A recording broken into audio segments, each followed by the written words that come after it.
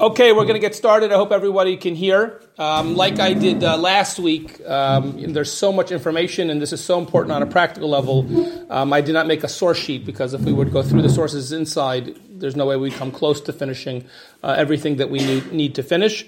But I try to be hopefully as organized as I can, as clear as I can. Last week we spoke about the mitzvos of the Seder and all those practical halachos. I'm obviously completely and obviously sensitive to how challenging this yontif can be in anticipation for women. And therefore, my goal is to hopefully help make your life easier and not harder. Of course, everyone wants to do the right thing, and sometimes the right thing is hard. But it's not usually as hard as women make it on themselves. I mentioned this, I think, at the end of last week's shir as a kind of a teaser, and I'll reiterate it now because I think it's a good PSA, as they say, public service announcement. There's two areas, there's probably more than two, but there's at least two areas in my experience that consistently women are more machmir on themselves than the rabbis. Pesach and Taharas HaMishpacha. And therefore, I always encourage in both areas, even though sometimes it can be sensitive, but it's always worth your while to ask a shaila. Almost never will the rabbi be more machmir than the one would have been on herself. Every now and then it could happen, and it's still good to know the truth if that's the case. But almost always it either confirms what you thought or is more makel than you thought. And that is somewhat similar on Pesach as well. So I want to focus today's shir on two things which are on everyone's mind at the moment, very practical, and that is cleaning for Pesach and then kashering for Pesach, and we'll try to do so in that order. I may come back to this later in the shir, but it's certainly kedai at the outset. I admit, and I probably should try to, I don't know if there are resources, there could be that there are resources in Hebrew or in Israel of a similar level, which I've not yet found. Maybe I will one day. But I will say, since we live in a global village and the internet helps us all be accessible to everything, the three big kashrus organizations in America, all three have incredible online resources, almost all of which is universally applicable whether you're living in Israel or in America. The OU, the Star K, and the CRC, Baltimore, Chicago, and I guess the OU is everywhere. They all have fantastic resources on their websites. If I'm not mistaken, I know the CRC has a great app. I think others may even have apps if you prefer the app to the website. But they all have great resources, and I used, I'm very not embarrassed to say, I used all three of their resources in preparing this year. I may be quoting from them. And often, if people who ask me shilas, I'm really just looking up their website. In areas like this. So if it's easier for you to go directly to them, you should know these are great resources. Okay, cleaning for Pesach. So the first rule of thumb, and this is the first and major divergence between housewives and rabbis, is that rabbis understand the difference between Pesach cleaning and spring cleaning, which not every time do people in their own home recognize. If you want to use this as an opportunity for spring cleaning, matov and manayim, go for it. But please don't blame halacha for your exhaustion. That is not what halacha requires. Halacha requires you to clean with the halachic requirements, such that we'll discuss, for Pesach. So it's important to be aware of that. And if you have a lot of other things going on, maybe this is not the best time for spring cleaning. Don't make yourself meshuga. In case anyone's wondering, you do not need to buy a special toothbrush to use to clean the grout on the tiles of your floor, which was once a real shaila that I was asked. You do not need to clean the grout with an old toothbrush. You don't need to clean the grout, period. Okay, so these are things that sometimes people do, and again, it comes from a good place. We are much more machmir when it comes to chametz than we would be typically for other kashrus things. There is a certain amount of halachic neurosis, and since there's a certain amount of halachic neurosis, which is part of the program, it's not surprising that good people, and especially people who might be slightly neurotic anyway, can then take it to an extreme. But there is unquestionably a certain level of neurosis that we have in the Shulchan Aruch, so to speak. But hopefully we can be balanced about that and not go further than we have to go. Before I get to the specifics of people who will be doing very thorough cleaning over the next two and a half weeks, it is important to know it could be relevant to people in the room, it could be relevant to people on the Zoom, and I am sure it'll be relevant to at least some people who are going to listen to this recording. There are people who go away for Pesach. A lot of people are going to Chutz La'aretz to see their family. Some people might be going away even within Israel.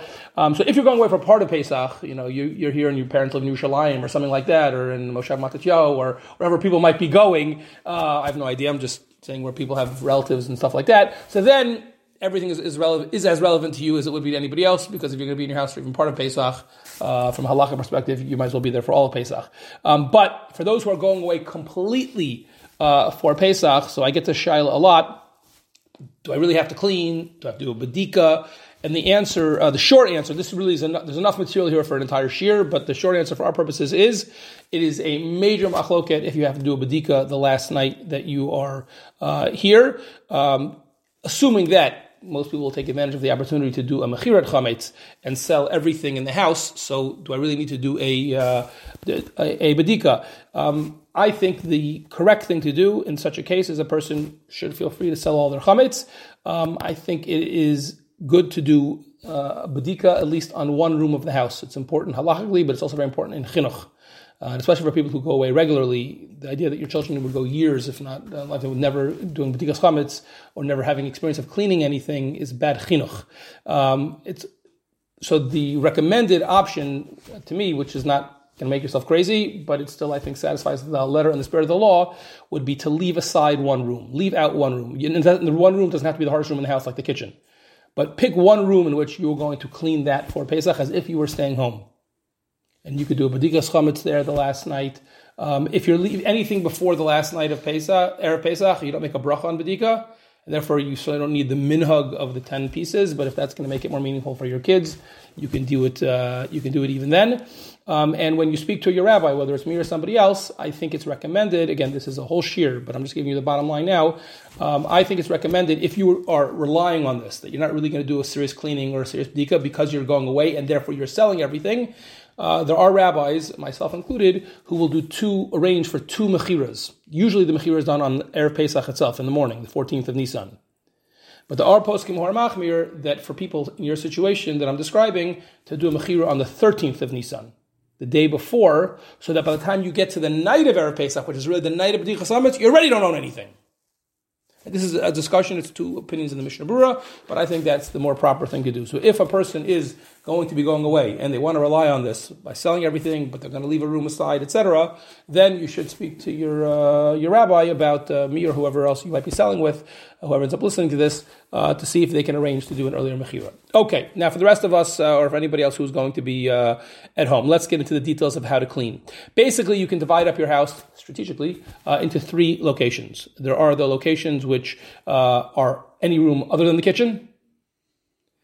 There's the kitchen, and then there are the pots and pans, the kalim that you actually use for chametz, especially with cooking. So there are different halachos for all three. Cleaning other rooms, the bedrooms, the playroom, all that kind of stuff. So the goal, again, this is where you have to know what the goal is, and which is not necessarily spring cleaning. The goal is, at minimum, you want to make sure there's no chametz of like real visible chametz, like a piece of chametz, a candy bar, or this, a pretzel. And anyone with kids, this is very realistic.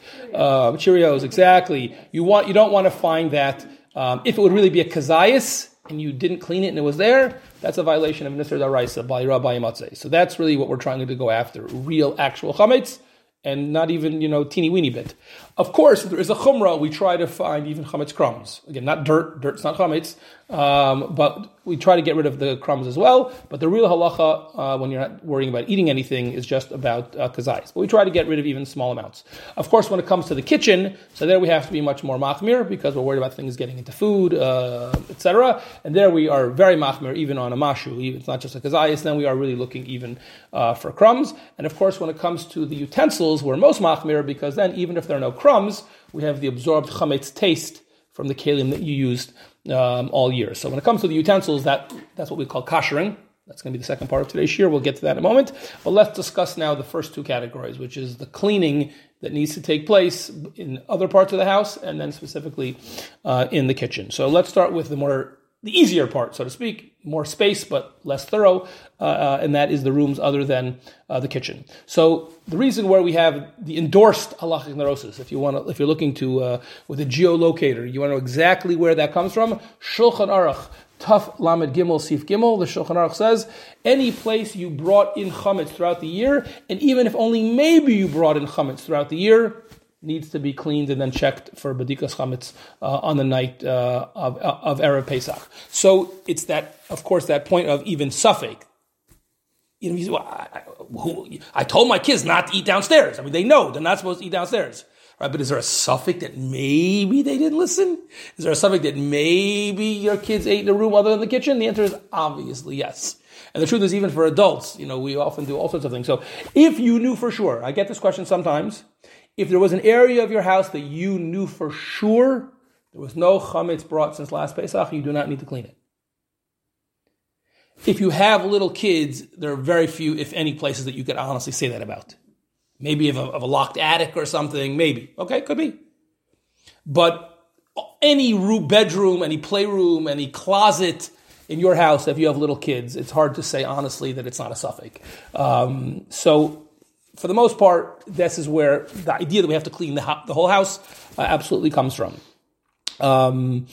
Again, even if you have little kids, there is a solution, by the way, if there's a room that's going to be a particularly cumbersome cleanup job, and that is, if you are willing to say, and it's practical to say, we will not access that room over Pesach.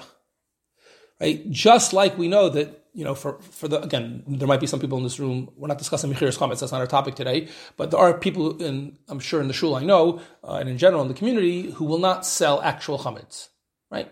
But most of us, myself included, do sell actual chametz. So where is it over Pesach?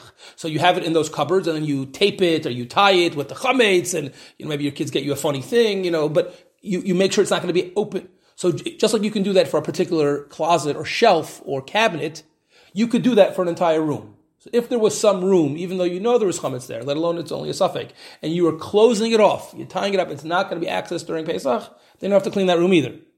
But most people are not going to completely, again, maybe you have a home office and you're not planning on working over Pesach. Okay, so then you can close it off, same way you would close off a cabinet, and then as long as no one's going to go in there. Now, if you plan on going in there or you think there's a possibility that someone's going in there, then I think you should clean it. But if it's a room that no one's going to go in and you're going to close it off, then you don't need to clean it. So that would be if that's relevant to you, that is obviously a huge leniency. What about the things that, do I have to clean under my couch, the beds, the refrigerator? Do I have to move the refrigerator? And then, so this is actually a discussion in the Shulchan Aruch. They didn't have refrigerators in the Shulchan Aruch, and I don't even know if they had the kind of couches or tables that we had. I guess tables they must have had. But the Shulchan Aruch does discuss debris, right? If you have some heavy things that fell on chametz, what do you have to do in that situation? This is discussed in Shulchan Aruch. And the halach is, if something is heavy in which would be very hard to move, and B, you're not planning on moving, you actually do not need to clean before Pesach. You don't even need to check there on Erev Pesach. So what should you do in those cases? You should clean them as well as possible up into around any place that you could possibly access. And then, obviously, when you do the bitul chametz, which is done twice, it's done the night of bedikat chametz, and then again when you burn the chametz, we do bitul chametz twice. Of course, you have all your chametz in mind, and you can certainly, if you want, even have that specific in mind. So when it comes to, let's say, behind the refrigerator, I don't think you really have to do anything. That's the truth. I think what I just described. Again, you want to clean anything that's visible to the eye. But to move the refrigerator to get stuff that's behind it, I don't think it's, again, if you want to spring clean, it's fine. But to say, don't blame the rabbis on that. I don't think that's required. Beds, like behind, if you have, kids bring food into beds. In case you didn't know that, they do. Okay, kids sneak. Every year I've ever cleaned for Pesach, I found candy wrappers and all sorts of things. Nothing growing yet, but that's just a miracle. At some point I'll find something growing probably. But you find all sorts of food there. So there, and especially since your kids are there and they run around the room, there I think, again, if it's too heavy to move, some people have then it's probably, if it's too heavy for you to move, it's probably too heavy for your kids to move. But in general, under the mattress and behind the bed and even under, if there's a little crawl space or something, that you absolutely have to clean for that. But something really, really heavy and it's behind that or underneath that I don't think you have to worry about. Drawers, yes, you absolutely have to clean drawers.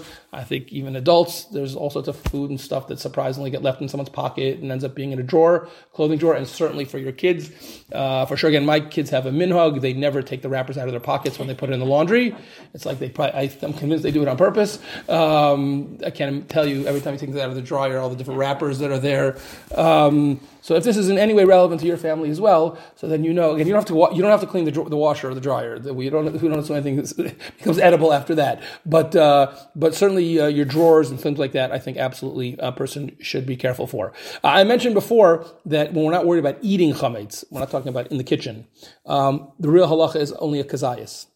But nevertheless, even though that is the halacha, in the Mishnah Berurah does bring down, of course, again, this is where there is a little bit of endorsed neurosis, that it is praiseworthy to try to be machmir, even to clean as much as you can and remove even crumbs of chametz. So this comes up in two common places where I think there's different practices. One is books. Right? Thank God we live in a community where lots of people own lots of svarim. So you should be aware, and if you've heard of this before, you should. If not, you should be aware. There are those. I think it goes back at least to the Vilna Gaon, and the Chazon Ish apparently felt this way as well. They would open up and flip through all the books that they had in their library and shake out any crumbs or anything like that. That would be a lot of work for some people, but there are people who have such a chumrah. Many modern day poskim, including Moshe Feinstein and Shlomo Zalman Auerbach, felt that that's not necessary. That in the unlikely event that there actually is crumbs or food in between the pages of your svarim, that would be included in the bittul. Nevertheless, what I would say, and this I think is good practice, any book that you plan on using on Pesach, especially if you knew in advance. I mean, you don't always know in advance, but any sefer that you plan on using on Pesach, and especially if you know that you sometimes nibble or snack while you're learning or reading that book, there I think you absolutely should, again, if you can think about that. Again, I don't think you need to go through all 1,000 of your books at your house, but if there's for example, that's why we don't use benchers. We don't bring benchers to the table, because benchers clearly often get sticky food and stuff, and we bring those to the table. So we use haggadahs throughout the Pesach to bench. But a book that you knew, Hilchos whatever, and you're planning, or your storybooks or whatever Torah stuff you have, or other books. I don't think you have to start checking every one of your books, but if there's a book that you sometimes eat with and you do plan on using over Pesach, if you knew that in advance, then I would probably check that. The other area where this comes up a lot is clothing pockets. So again, with kids, I think it's pashut you have to check, because who knows what could be in their pockets. But even with adults, I think often, I wouldn't say every year, but it's not uncommon that I'll find something in one of my suit pockets or a jacket pocket. It's interesting, there is, and that's something that both Rav Moshe Feinstein or Yaakov Kamenetsky, others brought down, that people should check their pockets. Coat pockets. Again, you're not planning on putting on a winter coat over Pesach, we hope. The weather's been kind of crazy this winter, but I think we've turned the corner, Baruch Hashem. But very often in coat pockets, people find food. And again, so we don't want to, we may not be using it over Pesach, but still, if it's sitting in our closet, we wouldn't want to have Pesach chametz there. So I think you should check. It's not even that hard. That's a relatively quick thing to do, but I think one should do that. I did see an interesting kula, if this is relevant, keep it in mind, from Rav Elyashiv. He said that if you laundered clothing, you took it to the dry cleaner, or you had already put it in the wash, and you know for sure that you did not put any chametz in that pocket since then. I don't mean like you can remember the whole year. But just a week ago or 2 weeks ago or whatever, I took this particular dress or this particular whatever to the, I'm sorry, a dress with pockets, something with pockets. Maybe that wasn't the best example, but whatever would have pockets. I took it to the cleaners. So there, and you know for sure you didn't do anything since then. So we assume even in the likely chance that there might have been some crumbs or chametz in there, but the chemicals from the cleaning would have made it anyway inedible, and therefore, those things you don't have to clean. So a check, I should say. So if that helps you save even a little bit of time, I'm happy to save a little bit of time. But overall, I do think it's a relatively quick thing to do, and I do think people should kind of check their pockets. Again, almost every year somewhere in the house, and it's usually my pants, but it's not only me. We do find wrappers or things like that you'd want to get rid of. Toys. So first of all, if you have little kids who like Play-Doh, there's a big discussion about whether Play-Doh is chametz or not, and it really might be. And of course, Play-Doh gets everywhere and it's sticky. So you really, if your kids like Play-Doh, I hope you enjoyed it for 11 months. But it can be a little bit of agmas nefesh in the preparation. So how do you save yourself agmas nefesh? Easy, just any toy that might have Play-Doh in it, put that away. Put it in a box if you have some, moving boxes still, or if you have a particular cabinet. And just like you on certain parts of your kitchen, you might write chametz and clothes. You can put away toys. Right? There's plenty of things to do over Pesach between the tiulim and stuff that you'll do with your kids and other toys they have. They don't have to have access to every toy. I hope I'm not the Grinch who stole Pesach. Right? So again, if you're worried that there might be chametz and crumbs in this particular tricycle or whatever, it's got a little thing under the seat. You lift it up and your kid likes to put his toys in there and his cookies in there or whatever. Okay? And he's going to use that tricycle, or you want him to be able to use that bike on Pesach, then you absolutely should clean that. But something that you're really, not worried about at all. There's no place that it could have been food, frankly. I don't think you have to worry about it. And again, the solution for things where you really are worried, especially if it's Play-Doh related, so then just put it in a box or put it in a cabinet, seal it up and say, usually for most kids, out of sight, out of mind. Again, I know, my kids are a little bit older now, but it's even true for older kids because it's true for adults, but it's certainly true for younger kids, and sometimes it would frustrate me, but in this case, it ends up helping us, which is that, when they get something, they're very excited initially, and then, it doesn't usually take that long for them to get bored by it, and then they've already moved on. A lot of it's out of sight, out of mind. So if they have some relatively new toy, and all of a sudden they just don't see whatever it is that you had put away in that box, the likelihood that you're going to have some, tense parenting moment where you have to say, no, we're not using that, so-and-so, such and such for Pesach is very unlikely. It might happen, and if it's Play-Doh, it's just going to be too bad, but, I think it's very easy to do, and I think that does take care of most of the things. Okay, I'm ready to move on to the kitchen unless there are questions about non-kitchen, related cleaning. Anybody have any non-kitchen related cleaning questions? Yes? When you do B'dikat Chametz and you put in the rooms that could have Chametz, although you don't eat in the bathroom, you might throw out a plate that you were eating and then you throw it out in the bathroom. But you don't have to put anything and do the B'dika in the bathroom.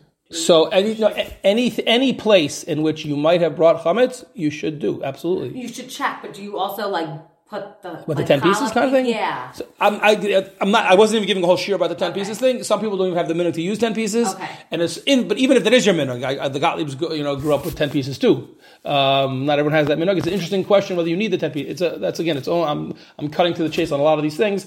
But where you put the 10 pieces is random. Okay, so you just you clean the bathroom. Yes, absolutely. Yes, again, again, that's another newsflash. Again, it's not the most hygienic thing to think about, but people have been known to snack in the bathroom. I'm not going to go any further than that. Something out, it still is that.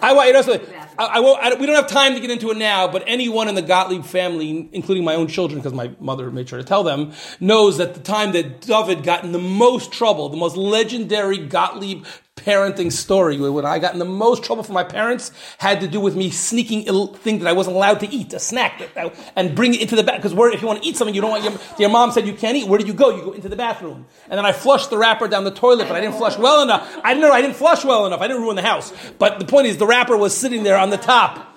And my mom had already seen it, even as I, with a straight face, was lying to her time after time. No, I didn't do that. And then I tried to blame the cleaning lady. Maybe she did it. And my mom's, okay, listen, we should go call her up. I mean, whatever. It's a whole story with multiple acts and the chapters and the story. And of course, it's everyone's favorite. Bubby, can you tell us about the time Abba lied?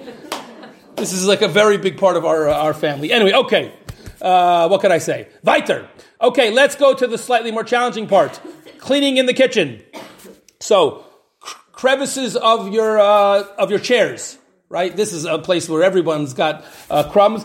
You should do your best. You should definitely do your best. Again, certain things are you can't even clean. So just like you can't even clean them, you're also not going to be able to eat that chametz on Pesach. But you should do your best to clean your chairs, for sure. Any chairs you're going to be sitting in the kitchen or the living room over Pesach, you should absolutely do your best to clean. And again, a lot of people have, in our kitchen, for example, actually in our dining room too, both of our sets of chairs, there are crevices where there absolutely are crumbs. You should definitely try to clean them as much as possible. Again, things that you can't get out, so you're okay. If you have some kind of a material that wouldn't get ruined by spritzing some caustic cleaner on it, so you could do that just to be, really, really safe. Cabinets. So back in the day, it used to be more common. I don't know about the trends of kitchen stuff these days, but if you have more natural wood cabinets and things like that, which tend to have cracks and crevices, etc., and those are really impossible to be really sure you got everything out of those, that's where the custom became, which certainly was Minhag America, to line them. To have liners or something like that, over all of your things. Nowadays, almost all of the materials that people have, I think it's more popular now, is to have smooth shelves. So, for example, in Pnei Halacha, he thinks you don't need to line those anymore. I mean, you want to clean them. You want to make sure there's nothing obviously visible chametz. Again, for some people, and I'm not discouraging it, it's not exactly a lot of work. I grew up lining my shelves. I grew up lining my closets. I'm going to keep on doing that. It's fine. It's a nice hitter. But if you have really smooth, material for mica or whatever it would be, and you know that there's nothing there, so then that probably would be sufficient. The refrigerator. So this, again, obviously you should clean very, very well, take everything out. And you absolutely, things spill all the time in everyone's refrigerator, including chametz things. Again, an apple isn't chametz, but things do spill, and meat isn't chametz, but things spill, or things were cooked with the meat, or whatever. So you definitely should clean your refrigerator well. If there are spots like around like the edges and stuff where you really feel, if with your naked eye you look and you can't see anything, then that's fine. If you cleaned it as well as you can. But if there are certain things that are stuck on and there's gook and you don't know what the heck that is, you're not sure, so they recommend spraying it with some kind of a caustic spray or using soapy water, just in case there is anything there. You want to make sure it's totally inedible. It's nifsal from eating. A big discussion that is in the contemporary kashrus, and here you have a slight deviation between the Star K and the OU. I didn't check what the CRC says. Is whether you have to line the shelves of your refrigerator. So very, very common in many of the books, Rabbi Eider or other people bring down, just like you do the cabinets, people do line, again, their refrigerator shelves. However, Rabbi Heinemann in the Star K is a big, I don't know if you want to say makel, he thinks it's not only not necessary, he recommends against it, because he thinks it could ruin the refrigerator. So the OU, I guess, in response to the Star K, so now if you look on their website, they say you should still line it, but you should poke some holes in the line so the air gets through. I'm not taking any responsibility for the quality of your refrigerator. If you don't want to, cover the shelves of your refrigerator, you have Rabbi Heinemann and others to rely on. But that is an interesting discussion. For those who have little kids and you have high chairs, so needless to say, a high chair is a chametz heavy zone. Again, you want to clean as best as you can. Again, you don't have to be. You can only do as best as you do not need to buy a new high chair for Pesach. That's a chumrah I have not heard get invented. But you should clean it as best as you can. Any place where you really can't get to, you should use a soapy rag or some kind of caustic cleaner. Some have a custom, and again, if it's feasible, I think this is an admirable custom to use some kind of, whether it's heavy duty silver foil or some kind of other, baking paper or whatever you're going to call it, and then tape that around, the tray where the kid eats from. If you could do that, that's great. But in general, you want to clean it. This is, of course, similar to the table. Again, the minhag is, we try to clean our table as best as possible, and then the minhag is to cover it. What are the odds that there's still chametz, or there was a spill of chametz? You don't know, but this is the minhag. Again, when you talk about the food and the eating areas, this is where the halachic neurosis does come out, and we do have a minhag to cover and then clean. Again, ikara din, if you didn't cover it, assuming you cleaned it, it's probably fine. But the minhag is, and I recommend it, is that you should cover it. Yes? So can I ask a quick question about that? If you cover your table, let's say with a milchik tablecloth, then you want to take it off and put on a fleshik tablecloth, does it have to be covered the entire time with something underneath? You talking about on Pesach? Yeah. No, yeah. So what I would do, what I'm saying is I think that you should, before Pesach, take some kind of silver foil or whatever paper. What's the word I'm looking for? Not silver foil. Contact paper. That's probably the word I'm looking for. Yes, and then cover your table with that, and then you're putting tablecloth is just so you look pretty. It's nice. But I'm talking about yes, I think so. Yeah. Again, if you can, it's not the end of the world if you didn't, but I think that makes more sense. The sink. Okay, this is a big thing. So the sink, it depends on what kind of sink you have. If you have a metal sink, then we'll get to that when we discuss koshering. But I don't remember who, and it doesn't matter who, but definitely there are people in this neighborhood. I remember them calling me at various points when they were building their house or making their kitchen. There are definitely people who, more than one, but there definitely are some people who got materials for their kitchen, for their sink, I should say, that cannot be koshered. So what should you do if it cannot be koshered? So the answer is you should cover it. There are places, probably in the Merkaz here, I never saw it as a kid growing up, but they always talk about it in all the Svarim, and I'm assuming that in the Merkaz they would sell it. They have these inserts. There are inserts you can buy. If that's easier for you, then you should do that.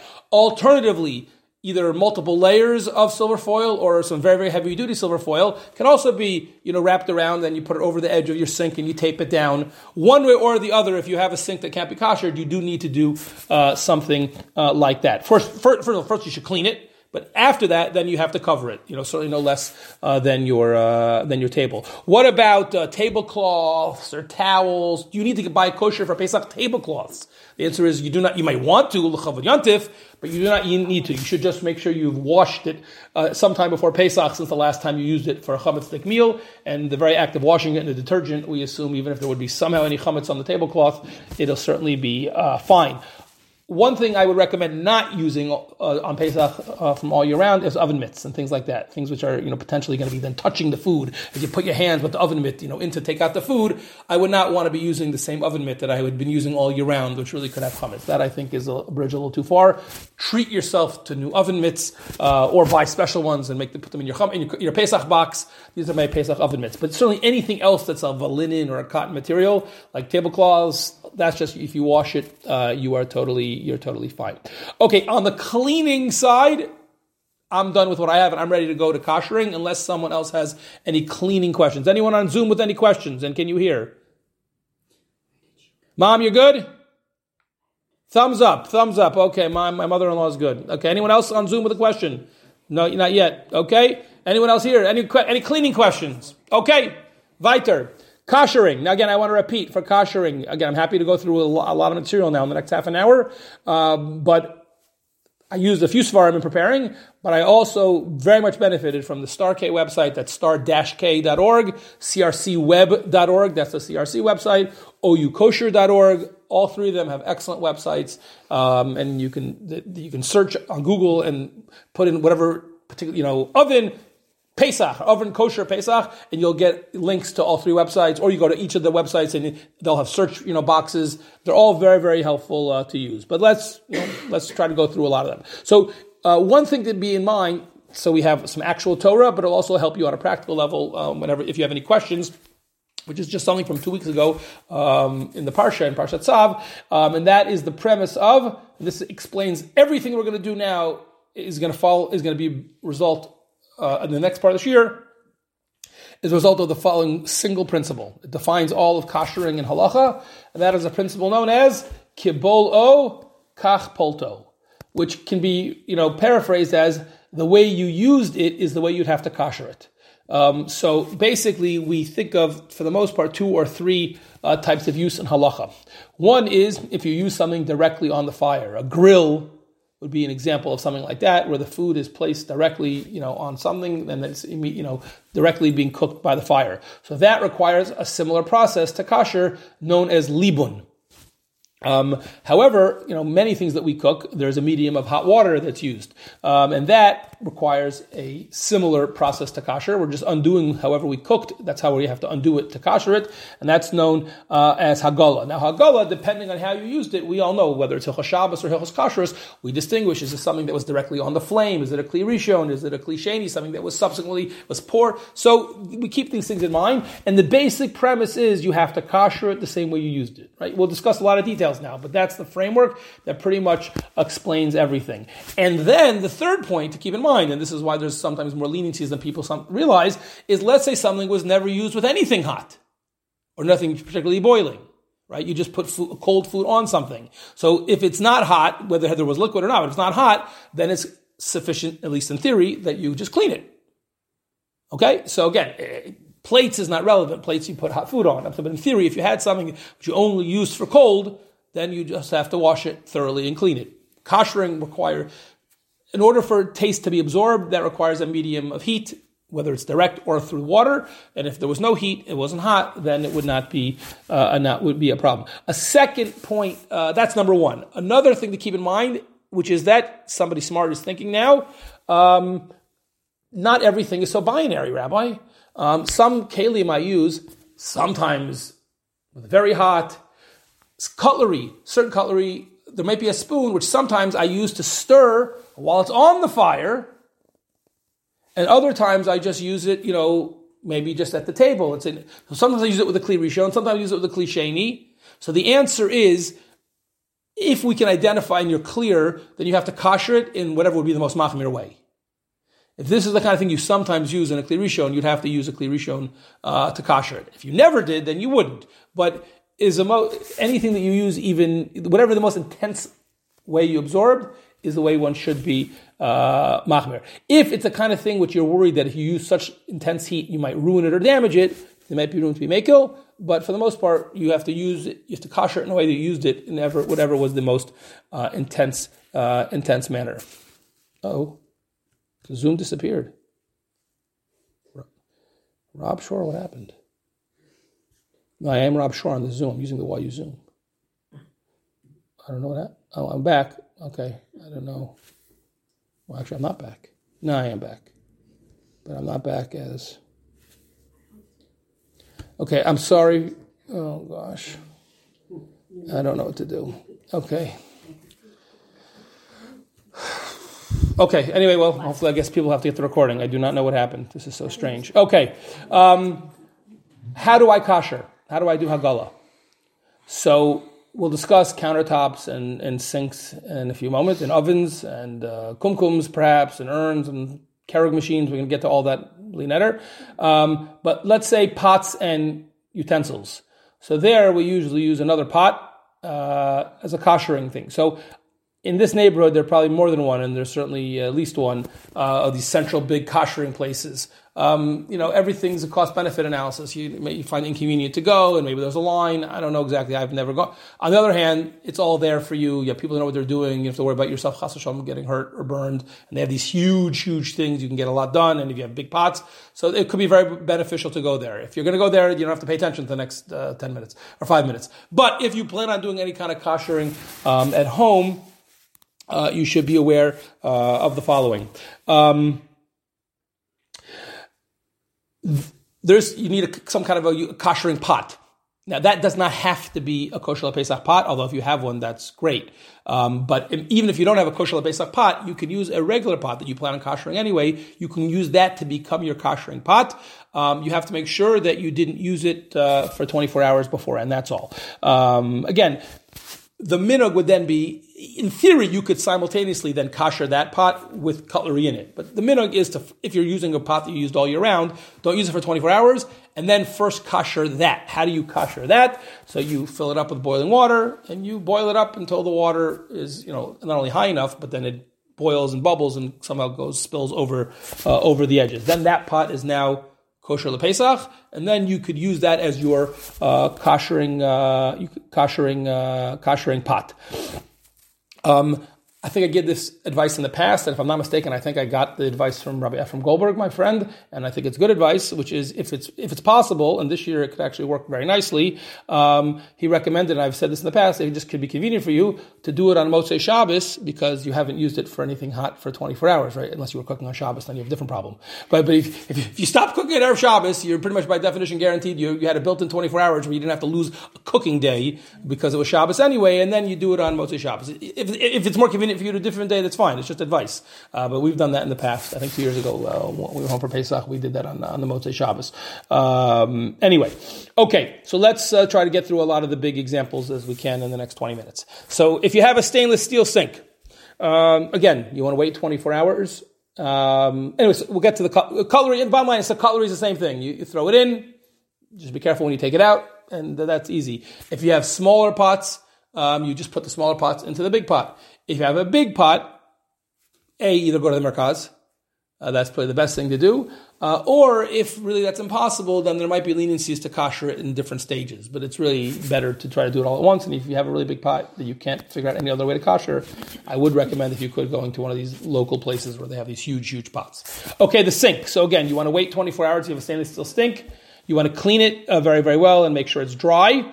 And then you need to, using whatever your kosher lePesach, your source of hot water, you want to boil up hot water, and you can use a kumkum or something that has a spout. Obviously, is going to be easier. And then you need to pour the hot water. Again, you have to be careful. You don't want to hurt yourself. Things splash. But you have to pour the hot water, and you have to be careful. It's pretty much impossible to do all at once because you don't want what would naturally happen. This is insufficient, where you pour the water and it hits spot A, and of course, the natural forces, it splashes everywhere. It's true everywhere, but that's not what we want. We want it to have been hit by the water directly coming out of the kumkum, not running over the edges. So you try, again, it's probably impossible to do this with scientific precision, but you try, and I remember the last time we did it, it took a few, how big is a kumkum? It took a few times, but you do it, from right to left or left to right, whatever is easier for you, and you just go, up like this, and then like this, and then you just try, if it takes 2 or 3 times, you do it until you can clean out the entire thing. Yes? You wait 24 hours and then clean it, or you clean it and then wait 24 hours? You know what I mean? Like, so you don't use the sink. Yes, I would clean it then. Clean it and then wait 24 hours. Yeah, it does. It's ready to kasher. Yes. Again, assuming that if it was cold, it wouldn't matter so much. But I would clean it. If you've forgotten and you called me, I probably would say it's okay. Clean, wait 24 hours. Yes, clean first and then wait 24 hours. Yes. If you don't use the sink, like, could you use the sink for cold? Probably. Yes.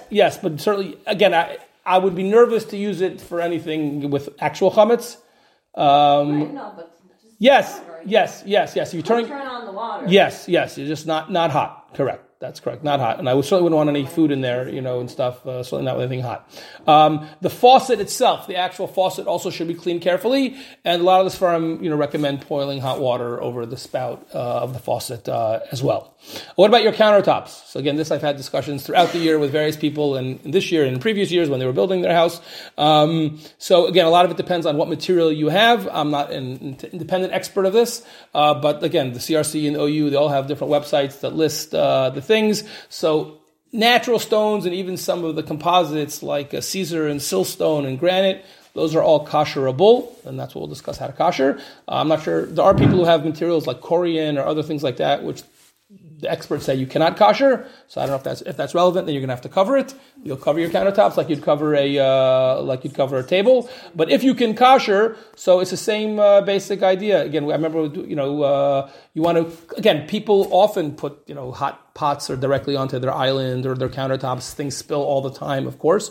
There's definitely really, so first you want to clean it, but there's definitely a reasonable fear that there was spilled chametz that was hot over the course of the year on people's countertops. I think that's very realistic. And therefore you want to clean it. And then afterwards again, makes sense to try to do all these things at once on that same Motzei Shabbos or whatever. Again, you fill up your kumkum or you fill up a big pot. You just want to be very careful. Again, you want to It's not the kind of thing to do with your kids, in my opinion. You want to be very careful saying this. Yes. They used to make us catch up with the running around because I had a kasher counter, so they'd all go around. Okay, and no one got burnt, thank God? No, thank God. Okay. No, but it could have happened. Yeah, okay. Okay, so I personally would recommend to probably... Okay, fine. We'll discuss... They weren't 5. We'll let you guys work this out another time.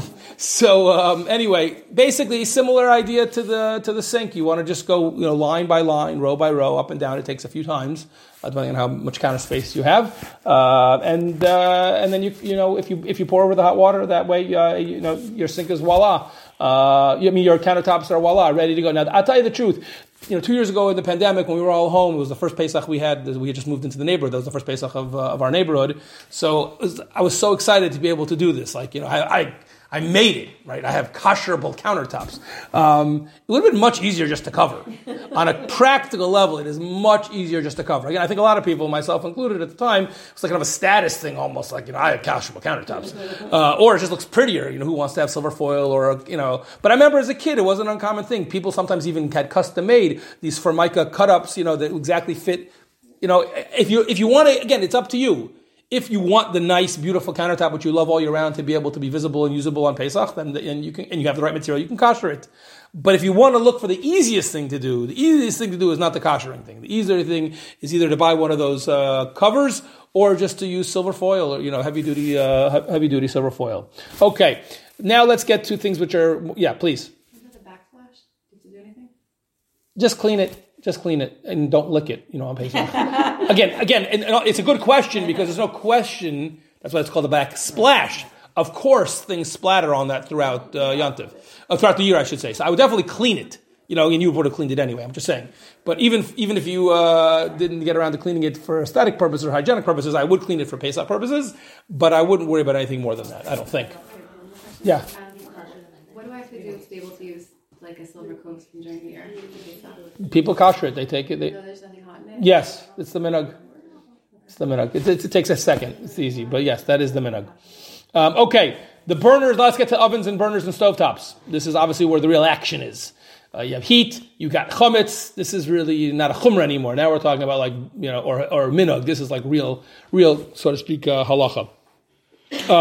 So the truth is, again, this is important. I just want to clarify. On the one hand, it's quote unquote real halacha. On the other hand, even this is a chumrah. Why do I say even this is a chumrah? An endorsed chumrah, not a neurotic chumrah, like a halachically endorsed neurosis chumrah. Why? Because you use the same, leave aside oven for a minute, Although until like recently, everyone had one oven, like all of Jewish history. I mean, or whatever, as long as there were ovens, right? It's only a new thing that we are rich enough to have two ovens. But even people nowadays, how many people have a milchik stovetop and a fleishik stovetop, right? That is very, very rare. Again, if you have it, because it's hate. But how come the rest of us, the Gottliebs included, use one stovetop? Is it an ice, basar v'chalav, it's heat? The answer is, the assumption is, yes, of course the milk sometimes, the milk soup sometimes spills, and then on Friday the chicken soup spills, of course. But we assume that the heat is so intense it's getting burnt up right away. So the truth is, just like you use the same, oven, cooktop to cook milk and fleishiks during the week, in theory, you should be able to rely on that even for Pesach. But the answer is we don't rely on that. We don't rely on that. We do kosher cooktops and burners. So, of course, there are basically three components, right? There's that magash area, like the tray part, whatever, I forgot how to say anything in English anymore. Then you have actual burner, whether it's electric or gas. And if you have gas, then you have the grate on top of it. So there's either two or three components. So let's go through that. So that the place in between the burners, the tray area, whatever the right word would be, so there you clean it well and then you cover it. Again, there's no question things spill on that all the time. And it's almost, if you have a metal one, in theory you could kosher it, but it's most posts can recommend covering that. And certainly if you have a non-metal one, it's certainly impossible to kosher. So that, the minhag is to try to cover it. People put food down there all the time. Things spill. You don't want to have to be thinking about it. I would recommend, and by the way, the OU for sure, maybe the other organizations too, they also have like a lot of these like 2-minute videos, how to do this for the oven. So if you're like more of a visual learner, there's like how-to videos. Rev Ramon has videos from a few years ago. The OU has some videos from recently. There are like 2-minute videos for everything. So that's also just something to keep in mind. In terms of the actual burner, so there we need what's called libun kal. We don't need to like nuke it like a self-cleaning oven, which we'll get to in a minute, but you do want to make it as hot as possible. So if you have an electric burner, I don't know how common that is in Israel, but if you have an electric burner, you want to turn it on high and wait until it gets red. I don't know how that takes 10 minutes, it takes 15 minutes. Once you've done that, again, you've cleaned it first, I should say. There shouldn't be any residual actual food, mamoshas on there, but then you wait till it gets red hot and you're fine. When it comes to the if you have gas, so then you have two components, right? You have the burner itself, and then you have the grate that's on top of it. So for the burner itself, again, first you want to just take out the pieces, clean it a little bit, which again you might do on a semi-regular basis anyway. So you just do that also for Pesach. And then when you're going to turn on the fire in a second to kosher the grates, it's going to mela kosher the burner itself.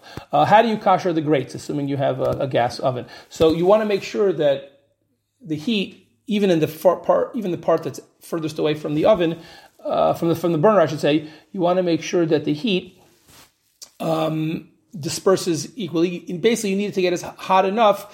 In the Shulchan Aruch, they describe like if you take like a piece of straw or something and you touched it, could it singe? Okay, so no one has straw to do that anymore, so some of the older books used to say use paper to try to do that. I remember when we first started making Pesach in Baltimore, I had just turned 30, it was the first year we made Pesach at home. A little younger than most people are making. We were hosting family at that age already, but that's because I was a rabbi, so I wasn't going away at the time. And I remember trying to do the paper, and I was like, screaming, "You're going to burn yourself!" It was a miracle I didn't. So I don't think you have to do that, especially it might be a little bit dangerous, but they do recommend, whether it's probably at least 15 minutes, turning, your burner, the fire on high. Something that is probably a safety benefit and a halachic benefit. It's kind of scary to have an open flame like that going for a while. Just scares me, even if there's no kids around. But also halachically, it is a way of covering that, which could be a little bit safe for safety, but also it will, in a way, disperse the heat. A lot of these organizations recommend that. That's a very clever idea, is to put either some kind of a blech on top, heavy-duty blech, or even take a big chicken soup type pot filled with water. If you don't fill it with water, you might ruin your pot. But fill it with water and just put it over the burner when you're koshering, because that'll disperse the heat. A chumetz pot? No, you take something that was because if it's not kosher, if it's not kosher, right? I'm not put No, but first of all, the heat, that intense heat will kosher it anyway. But or take a pot that you already koshered. Either way, the point is, but you put it on. You've already cleaned it. You put on. A pot that you haven't used for 24 yes, hours. That'll again, or some kind of a plata or something like that. Again, you don't have to do that. You don't have to do that. But some people find that helpful, A, for a safety perspective, and B, it kind of disperses the heat even to the more outer parts of the grate. If you have like some people, I don't know how common it is still, but it used to be very common to have like an enamel thing, right? So apparently from trial and error, if you did all 4 at a time, people have ruined their enamel. So if you have enamel, you probably only do 2 at a time or something like that. If you have stainless steel, probably less of a worry. Yeah. Did you say the stainless steel under the burners you should do? Again, if you look, just cover it, clean and cover, clean and cover. Yeah, if you look at the OU video, you see them the cleaning and covering. Yes. But you can kasher. You don't have to cover it. First, you can kasher. Like, should you cover it with foil and then turn on all your grates? It doesn't matter. I don't think it matters. It does not matter. Does not matter. Okay. If you have a glass stovetop, I was asked this question even I think this week. A glass stovetop, if we were just giving a shear on the Torah part of this, it would be an interesting discussion. If it's theoretically kosherable, the answer probably is yes, but practically it's not really kosherable because the level of heat would be very risky for breaking it. So pretty much everyone recommends, all the Star K, the CRC, though you all recommend if you have a glass stovetop, it's better just to cover it. I don't know if it's anyone who's listening now, but there's at least one person in the shul, because I remember 2 years ago someone asked me about an induction cooktop. I didn't even know what an induction was. It's very cool, actually. I read up a little bit on it. So the Star K, I think, I remember seeing at the time, they discuss induction. So for anyone who's going to listen to this who has induction, that should be thoroughly cleaned, left unused for 24 hours. And then you take, from your kumkum, you boil up water and then you pour it over, just like you're pouring over a countertop. If you don't have an induction and if you don't know what it is, ignore that. But that was 15 seconds for whoever has an induction cooktop. Ovens. So again, there's basically 2 types of ovens, at least theoretically, the self-cleaning and the non-self-cleaning. If you have a self-cleaning oven and some people don't like using it. They're scared. They think there are fumes. Okay, so then ignore what I'm about to say. But if you have a self-cleaning oven and you don't mind using it, so that is by far the easiest and the best thing to do. You don't have to wait 24 hours. You don't have to clean nothing. You just nuke it. The temperatures are insane, and that is considered, the mahadran of all koshering. You might want to keep windows open in the room, but just for health purposes. The one thing you should clean though is the inside of the front oven face, because apparently that doesn't get as hot as the rest of it. I don't know how that's possible, but apparently that's what they say. You should try to clean that. Okay, if you don't want to do that, or you don't have such an oven, what should you do? So the answer is, first you clean off all the surfaces. You clean your oven very well, including the grates. Including the shelves and stuff. Obviously, the racks. Excuse me. Better with a caustic cleaner because there could be stuff that really is hard to get off. But you do it as much easy off or something like that. Don't use the oven for 24 hours. You cannot use the oven. Again, that's why Motzei Shabbos comes very convenient. And then you turn it on to, 500, 550, whatever, pretty much the highest setting could be for about an hour. That should be considered sufficient. And if you have the racks in there at the same time, that is totally fine. If you have a broiler pan that you put steaks or meat directly on, that should not be koshered that way. That would not be sufficient to kosher that way. And that probably should not be used, for Pesach. On the Star K website, they point out that if you have just go back to the stovetop for a second, hoods and exhaust fan filters, etc. So again, the whole premise is that they get very dirty. So you should definitely, you don't have to kosher them, but you should try to clean those. I don't know how hard that is because I don't have one, but if you have a hood, then you should try to clean that. Warming drawers, pretty much all the websites are against using warming drawers on Pesach. Just close it up. And I don't know how common those are in Israel anyway, warming drawers, but in America it's a big thing. Yeah. So I have self-clean oven. However, the instructions say take out the racks and the rails because you don't want to. So the question is, I'm taking no responsibility for No. So if I have to take those out and I could self-clean the rest of it, then I'd have to put them back in and then burn it again. Anyway. Yes. Okay, next, a blech or a plata. So these things are not expensive.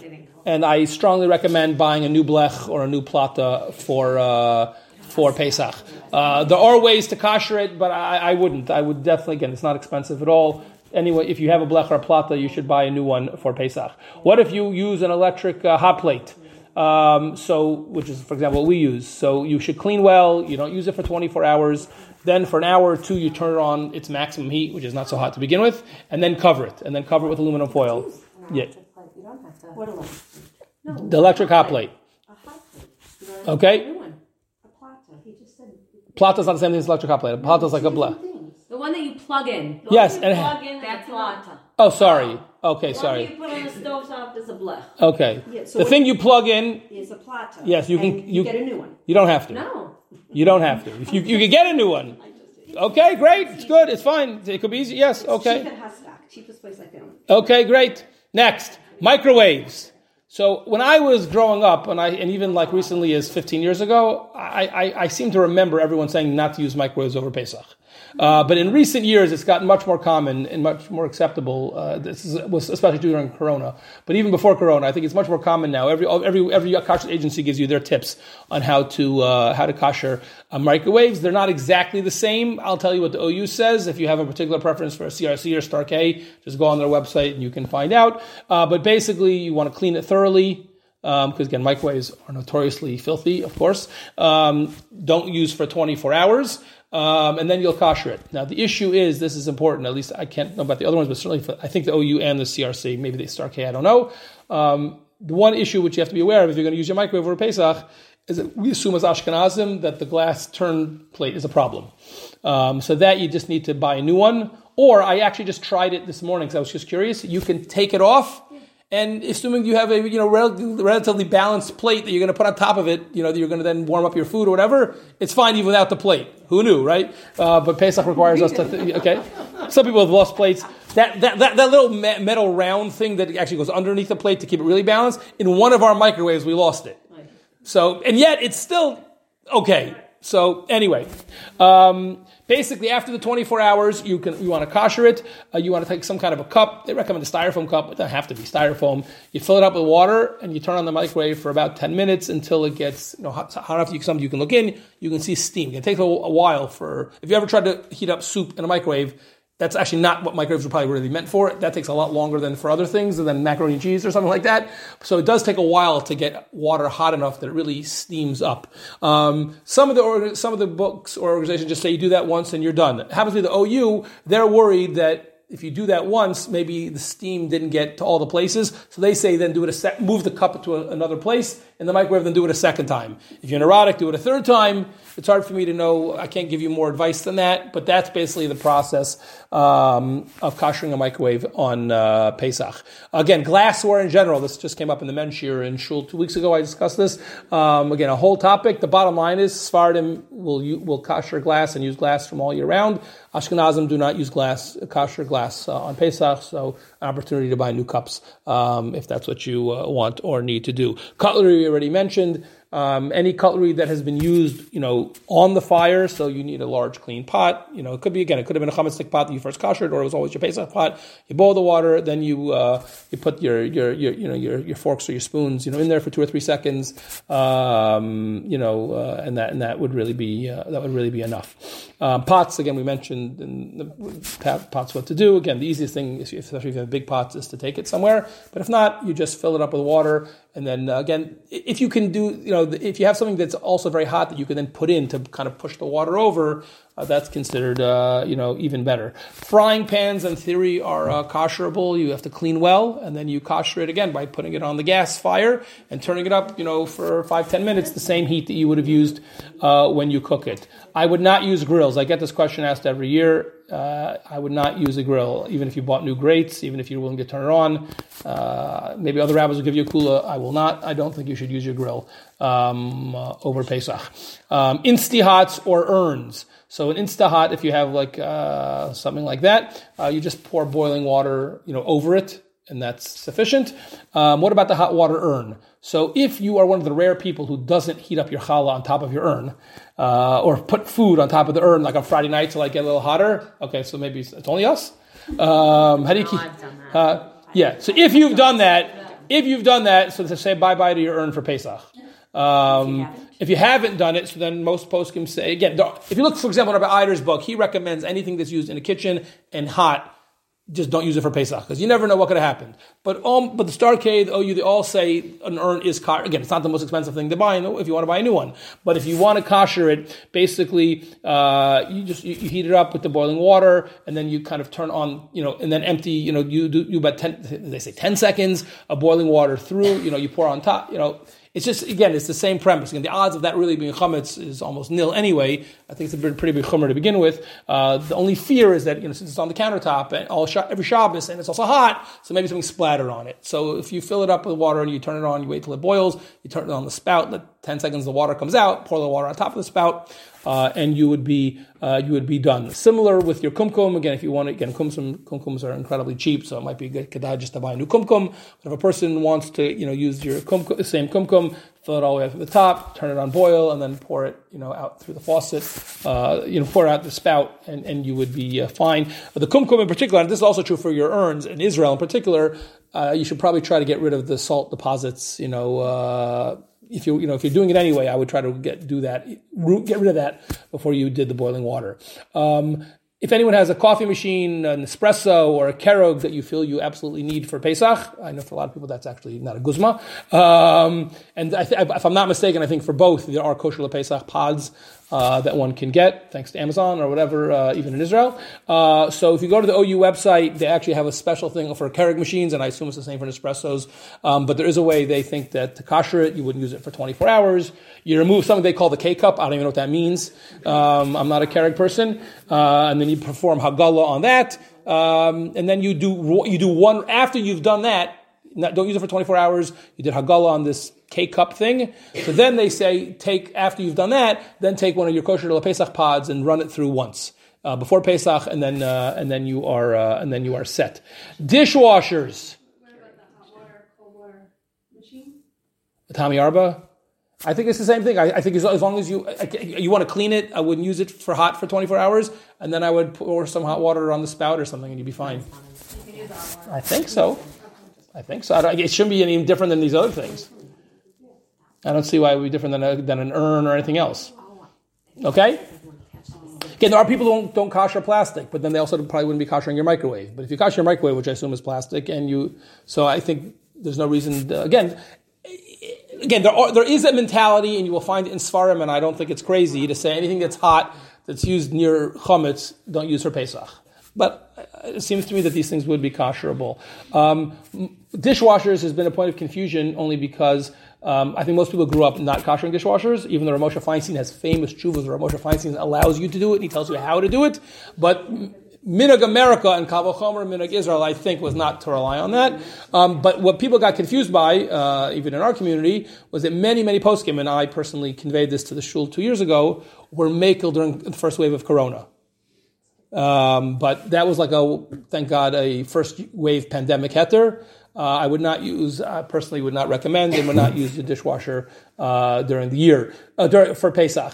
If you're having a big Seder and it's going to be too much work, so, you'll make a personal shikul, maybe then buy nice paper if you're worried that it's going to be too much work with the dishes.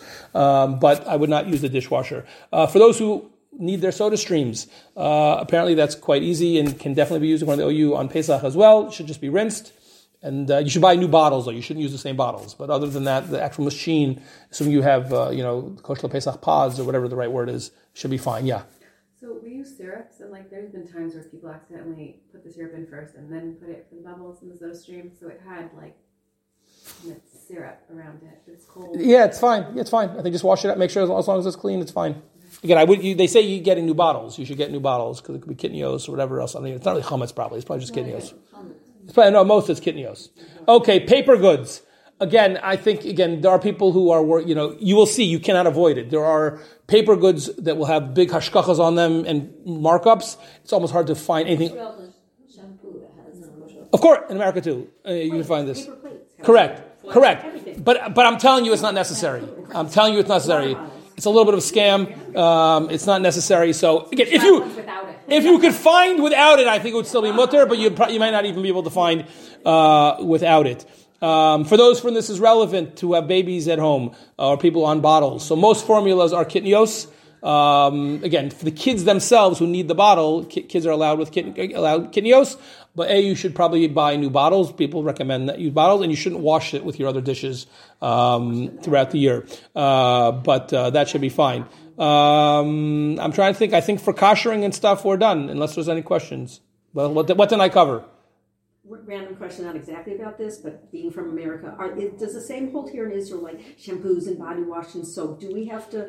Again, that's So I don't know. I don't know if there's a list in America, in Israel, I should say, like there's in America. Do I have to look for? But so that's a question even in America. So that's a major machlokes, and I hold like Chicago over Baltimore. Even though I lived in Baltimore for 6 years, even in Baltimore, I said that publicly. And the tie, to break the tie, was the OU, because the OU holds like Chicago, not like Baltimore. The Star K, like others, produces a list. So the CRC, very famously, it happened while I was in Baltimore. The CRC with Rabbi First, they got a whole panoply of Chicago poskim, not only the CRC, but it was under the CRC letterhead, came out basically saying that in almost no situation would you have to worry about shampoos and things like that. Over here to Israel. I think so. I think the Gottliebs do. Now again, it's a very practical question, not directly the topic of the shir, but I'll just mention again things which are liquid things. There is a minute to be machmir on. Rav Moshe Feinstein, for example, was machmir even on something like deodorant because he was worried that if somebody was an alcoholic and they had no access to other alcohol, they would even take this denatured alcohol, right? I don't know how likely it is, but he was so again, if you have access, most of the deodorants or perfumes and stuff, again, that's where these lists can be helpful because most of them are actually okay anyway. Once upon a time, I gave a whole shir on this. I think it was maybe in Ramat Shiloh. I don't remember. And I remembered all I don't want to, the different types of alcohol, which ones were the problem. I didn't review that last night, so I don't remember the names. But that's where the lists or emailing the OU or something can be helpful if you're worried about that. Also, anything that we put in our mouths. So that's why kosher LePesach, I think, finding toothpaste and lipsticks for women you want to buy. Treat yourself. If you really can't treat yourself, then you can kind of cut off the top of your old lipstick. But really, I would say just treat yourself. Anything you're putting, again, we're nervous about things that go in our mouths or near our mouths. And liquids, again, I would say medicines in general. For pills, I wouldn't worry about it. If you have for cough syrup for kids or stuff like that, again. So there are lists. I don't know. Again, there are American lists. I don't know. It could be the Israeli lists that people know better than me. You guys help me. The Kupot. Okay, great. And usually, kids' Nurofen syrup is not on the list. Yeah. A lot of people don't know that. So you shouldn't use it. You shouldn't use it. Yeah. Okay. It probably has only kidney. Yes, I was about to say the medicines almost always the issue with the kids. The issue with the kids' medicines is the flavoring, and that's almost always kitnios. So if your kid is A, kid, and B, sick enough that they need the medicine, it's probably mutter. So again, if it's easy enough to get the same medicine which your kid will take that doesn't have the kitnios, then why not? Again, if you're Sephardi, then then it's better for you. But if you're Ashkenazi Nebuch, so then we don't like spicy foods and we don't eat kitnios. I guess those are our two things. So there, better to be machmir if you could, but if you certainly for an adult if you could, but even for kids, if it was really necessary, I think it would be okay. But again, that's the benefit a lot of times of these lists is that there are things that are just as good that are available. So then why not be machmir for that? But as a general rule, I do not think you have to. I think Rabbi Blumenkrantz was a tzaddik, but I think that most people do not agree that his book was necessary. Yes, question. For electric toothbrushes that have just the top that comes off that you couldn't change. I think you need a new one, probably. No, I know. So you need to should you not just use the whole thing for paper? I don't have one, so I don't know, but it probably sounds like it probably would be okay. Just switch the head. Yeah, I think it's probably fine. I mean, I would get a new head, obviously, but... switch the head anyways every few months. No, just I know. like a toothbrush. Yeah. Really? Every few months? Every 6 months. No. Some say 3 months. You're so stupid. But Pesach is the time you change. Yeah, the Gottliebs do it once a year, Pesach time. No, so we do twice a year. Okay, good for you. Probably better teeth We than also us. brush our teeth after. Any other questions? If you are going to kasher your countertops and they are kasherable, can you use the chametz tea kettle or whatever? Rabbi Matinki has always said that you can, and you don't use it for 24 hours, and Yes. then that's the water you use to pour. Yes. Okay. I think Rabbi Matinki and Rabbi Galli usually say the same thing. Okay. All right.